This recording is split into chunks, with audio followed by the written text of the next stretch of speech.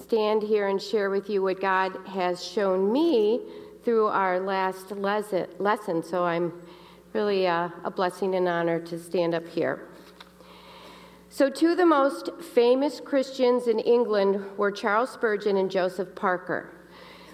Both were great preachers of the gospel, and early in their ministries, they fellowshipped and they even exchanged pulpits. But on one occasion, they had a disagreement which actually made it to the newspapers, where Spurgeon accused Parker of being unspiritual because he attended the theater. Interestingly enough, Spurgeon smoked cigars, a practice many believers would condemn. So who is right and who is wrong? Ladies, today we will examine one of the most common and oftentimes one of the most serious problems plaguing the church today, disunity. It is the disunity that arises when Christians, weak and strong, are divided on issues of the faith that are non-essential but rather preferences. Those gray areas where Scripture is not specific, but rather are not specific. But we are not talking about what the Bible clearly states as sin, because those objective truths will never change, but rather those areas of preference, those areas which are not clearly defined. Today, for example, the Bible clearly tells us to remember Christ's death and mandates the ordinance of communion. But we're not told how often to take communion. We're told to make a joyful noise unto the Lord, but we're not told the mode of music, contemporary, hymns, both. We are told to study the Word and to hide it in our hearts, but we're not told what version of the Bible to use. These are just a few examples of gray areas or preferences that a church or individuals themselves can be divisive over. And sadly, Christians have left churches over these issues, and even more sadly, there have been church splits. I'll never forget our first ministry in Kinderhook, Michigan, where we almost had a church split over a painting of the Last Supper that some wanted to take down and others wanted to leave up, and then they had chairs on the pulpit that some wanted to stay and some wanted them to go. And I mean, it was a big mess. So fortunately, we didn't have a split over that. But those are the types of things that happen in churches. Unfortunately, this is so real. So as we will see from our study today, disunity has always been a major problem with God's people. The Old and the New Testament are replete with examples of fighting, wars, and quarrels. And almost every church in the New Testament had divisions to contend with, and countless churches had to be reminded of the importance of unity. Ladies, far too often, selfishness, pride, and a spirit of unforgiveness prevails in the church because of the mentality that the church exists to meet one's own individual needs. And when that doesn't happen, one becomes disgruntled, and it causes disunity within the church. And disunity grieves the heart of God and brings dishonor to his name. D.L. Moody said, "I have never yet known the Spirit of God to work where the Lord's people were divided." Ladies, think of the church that you attend. We have all been saved from different backgrounds. Some of you may have come from a church that practiced a little more strict, legalistically type things. Others may have come from churches that were very open and a little more on the liberal side.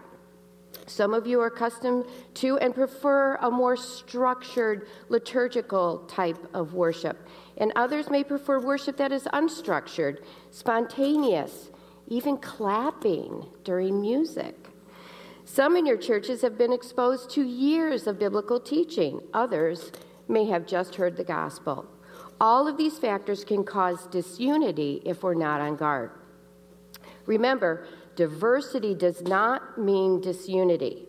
Diversity can strengthen a congregation and is a witness to the lost world how Christ has banded together dissimilar people in love and fellowship and true unity. So Paul's abiding concern was for every Christian to have a deep desire for preserving the unity of the Spirit in the bond of peace. We see that in Ephesians 4:3. And for putting on love, which is the perfect bond of unity, we see in Colossians 3:14. The danger to unity that Paul addresses in Romans 14:1 to Romans 15:13 is the conflict that arises between those Paul refers to as strong and weak believers, those who are mature in the faith and those who are immature, those who understand and enjoy certain freedoms in Christ, and those who still feel either shackled or threatened by certain religious and cultural taboos and practices that were deeply ingrained in their lives before coming to Christ. As we examine this portion of Scripture, we will see how we in the church are able to handle weaker or stronger brothers in the faith, and how are we to maintain that unity.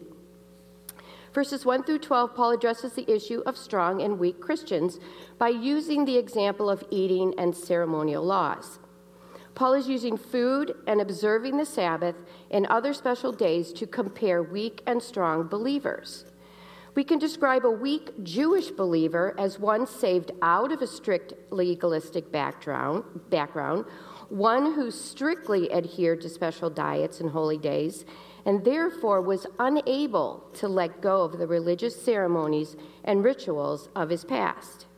Conversely, a weak Gentile believer who had been steeped in pagan idolatry and rituals most likely would feel that contact with anything remotely to their past, including meat that had been offered to a pagan deity and sold in the marketplace, was sinful. Many Jewish and Gentile believers had very sensitive consciences in these areas, and they were not mature enough to be free of those convictions. On the other hand, a mature Jewish believer understood his freedom in Christ and realized the ceremonial requirements of the Mosaic law were no longer binding. And the mature Gentile understood that idols are not gods, and therefore he could eat meat that had been offered to these idols without violating his conscience. So having described a weaker and a stronger believer, we are told in verse 1 that a stronger believer is to receive or to accept those who are weak. The Greek verb for accept literally means to take into friendship and to grant access to one's heart. This literally commands strong believers to willingly accept weaker believers. They were to give wholehearted acceptance to the weak Jewish believers who were weak in the faith and not able to let go of those religious ceremonies and rituals. They were also to wholeheartedly accept those weak Gentile believers who were steeped in pagan idolatry and rituals regarding the meat that was offered to the idols. And not only were they to accept them, but they were not to pass judgment on their convictions. In verses 2 to 3, Paul harshly warns against the strong believer, accusing the weak believer as being legalistic and self-righteous. And he warns the weak believer not to judge the strong believer by condemning his actions. A mature believer should not judge the sincere but underdeveloped thoughts that govern a weak believer's conduct. An immature believer should not judge a mature believer as being in sin. And why? Because in verses 3 through 4, it states that God has accepted them and that he alone is their judge. God alone judges the hearts and minds of his saints. In Paul's day, the mature believer's faith allowed him to exercise freedom in Christ by eating the inexpensive meat sold at the pagan meat markets. But the weak believers maintained a stricter diet, and they avoided eating meat that was unclean or meat that they may have been sacrificed to idols.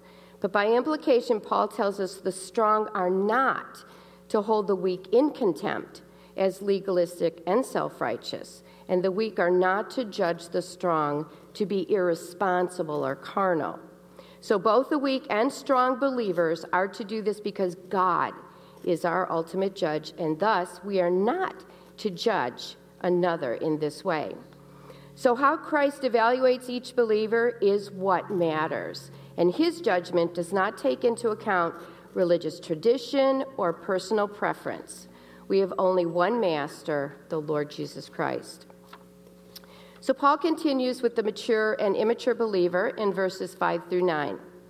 by giving an example of the observance of holy days. The weak Jewish believers still felt compelled to observe the Sabbath and other special days associated with Judaism, although it was no longer required. So the weak Gentile believer wanted to separate himself from the special days of festivities associated with his former paganism because of its immorality and idolatry. But once again, the stronger believer is unaffected by those concerns. Each believer must follow his or her own convictions on matters not specifically commanded or prohibited in Scripture. Verses 8 through 12 tell us we are to live to the Lord.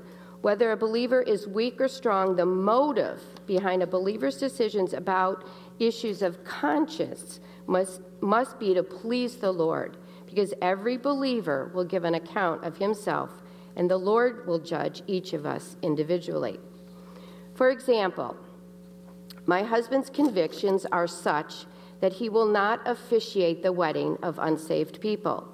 He well realizes the Bible does not prohibit this, as they are not unequally yoked, and he respects the right of other pastors who have no such convictions. But for him, it is a violation of his own conscience, and so he abstains from officiating these weddings. He does not judge other pastors who have the liberty to do so, and he should not be judged by others for not violating his conscience. So in verses 1 through 12, we see that believers, both weak and strong, have the same Lord. Today is no different, ladies. Whether weak or strong believers, the church today should seek to serve the Lord. And someday we will all stand before the judgment seat and give an account of ourselves. So thus, we are not to be judgmental of one another, nor are we to unjustly criticize others in the faith. Practically speaking, ladies, we are not to judge those who have come from backgrounds where their consciences convict them of refraining from certain practices, foods, etc. If your convictions are not to go to movies, not to dance, play cards, then for you to do such things would violate your conscience and be sin. By the same token, for those of you that don't share those same convictions, you should not encourage the weaker brother to violate his own conscience. Ladies, having opinions, preferences, or convictions is not moral or immoral. There is no right or wrong when it comes to Christian liberty issues. It means that weaker Christians should be accepted and not judged by those opinions or convictions of a stronger believer. It is a man's heart. If a man's heart is sincere in his desire to serve God, and if there is credible evidence they are trying to do that, then nothing should alienate us from them. Every believer will give an account of himself, and the Lord will judge the decisions that we make. His verdict is the only one that matters. In verses 13 to 23, Paul shows us how to treat and build up one another in the faith. Paul is saying that more dangerous than judging a brother is to put an obstacle or stumbling block in his way. We're not to offer or encourage others to go against their convictions. As I mentioned, some people have convictions against such things as dancing or playing cards or going to movies. The Bible does not strictly prohibit these things, but it does, in fact, give us general guidelines. Paul is saying in verse 14 that nothing is unclean in and of itself. No foods are unclean, no days are unclean. But if your acceptance or rejection of these things violates yours or another's sense of duty to the Lord, you could cause him or yourself to stumble. If each believer is trying to honor and serve God, he must not violate his own conscience. As strong believers, we don't want to flaunt our Christian liberties, causing a weaker brother to stumble, and the world to see that our freedoms in Christ have caused a weaker brother to stumble. And we, as the weaker brother, should not judge the stronger brother that doesn't hold the same convictions as we do. If you are convicted, again, not to do these things, then don't. But on the other hand, don't judge those who exercise those liberties, thinking you are more spiritual spiritual because these things are not sin issues. Our goal here is to not hurt or offend a brother. If our careless use of our liberty causes hurt, then we are no longer walking according to love. How we treat each other in the faith will either destroy our testimony to the world or build it up. Verse 17 says, "For the kingdom of God is not eating and drinking, but righteousness and peace and joy in the Holy Spirit." Verses 16 through 19 tell us we are to build each other up. We are to pursue those things that make peace and edify each other. Christian liberty is a gift from God, so enjoy it. Don't misuse it. It should not cause our brothers to stumble, be grieved, or harmed in any way. And it should never give the watching world an excuse for it to be used against us. As strong believers, we are to build up a weaker believer, not tear them down. God continues his work in the hearts and consciences of weaker believers. Ladies, we would consider it a crime to deface a Rembrandt painting, to shatter a sculpture of Michelangelo, to smash a Stradivarius violin, or as my husband would say, any guitar. How much more appalling is it to tear down a work of God, a man for whom Christ died? By sinning against the brethren and wounding their consciences when they are weak, you sin against Christ. And Paul is reminding us again that he's not speaking about sinful and unholy things, but about discretionary liberties that are good gifts from God. All things indeed are clean, but it is evil for the man who eats with offense, which we see in verse 20.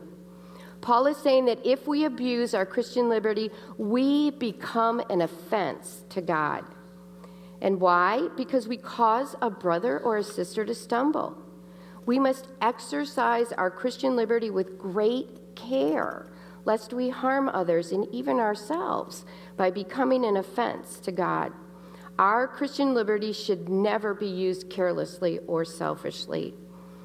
In concluding chapter 14, Paul addresses the strong believer in verse 22, saying that if genuine faith and a clear understanding of Scripture, your convictions do not inhibit you from practices or activities, you are free to participate in them, and you are not to feel condemned by a weaker brother.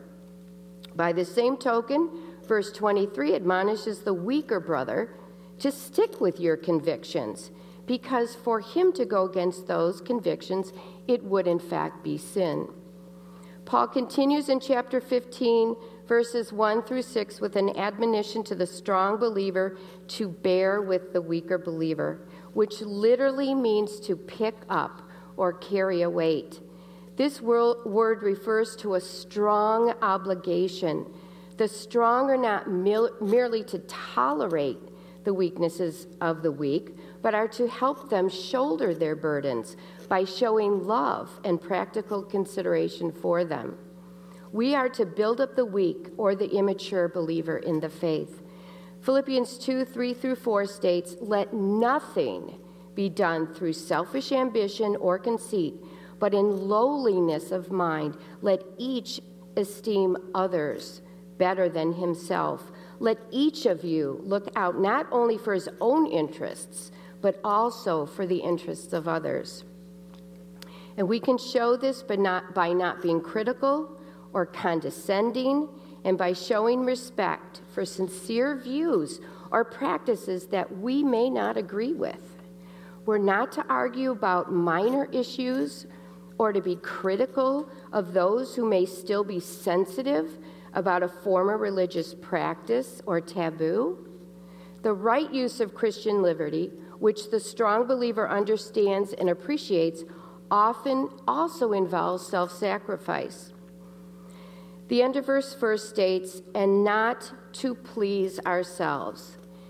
If I know that you have a conviction over playing cards or listening to certain music, and I have you over for dinner, I'm not going to have that blasting, and I'm not going to ask you to play cards. That's a self-sacrifice.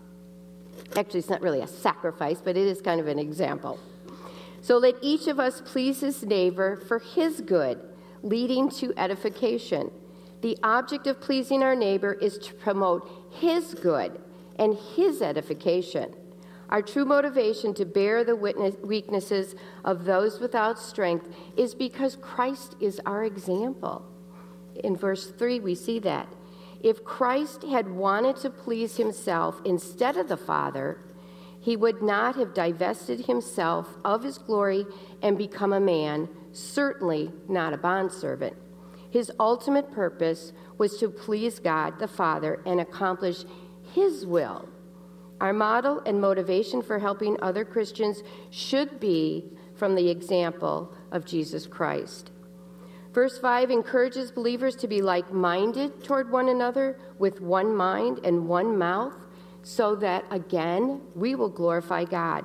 And if we have one mind and with one mouth we love and praise God, then we will have unity. Again, Paul is urging the strong and the weak believers, despite their differing views on non-essential issues, to pursue loving spiritual harmony in regards to matters over which the Bible is silent. And our pursuit of unity is not primarily to please other believers, but again, to glorify God. Jesus, the sinless Son of God, has accepted us into God's family. How much more should we be willing to accept each other in spite of our differences over issues of conscience? Jesus Christ is our pattern for accepting one another. If we follow the Lord's example in receiving each other in love and without judgment or condescension, we do so as he did, to the glory of God. Failure to accept others in love and compassion is an affront to the Savior who accepted us. Paul ends this section in verses 9 through 12, showing that God's plan has always been to bring Jew and Gentile alike into his kingdom and to bridge the gap of prejudice of Christian Jews against their Gentile brothers. We end with verse 13. Now may the God of hope fill you with all joy and peace in believing, that you may abound in the power of the Holy Spirit. Ladies, Satan would love nothing more than to cripple or destroy the witness of the church. One way he does that is by causing disunity or divisiveness over non-moral gray areas, which are merely preferences amongst the saints. We need to tenaciously guard against this. 1 Corinthians 10:31 sums up this portion of Scripture perfectly by saying, "So whether you eat or drink, or whatever you do, do all to the glory of God." Our Christian liberty should always be lived out to the glory of God. And lastly, Ephesians 4:1-3 says, "As a prisoner for the Lord, then I urge you to live a life worthy of the calling you have received. Be completely humble and gentle. Be patient, bearing with one another in love. Make every effort to keep the unity of the Spirit through the bond of peace." Let's pray. Father, help us to keep the unity of the church by putting others, their needs, their preferences above our own. Help us to not be judgmental to their convictions, but to support them, whether they are the weak or the strong. And we do this all to the glory of the Lord Jesus Christ. For it is in his name we pray. Amen. Thank you, ladies.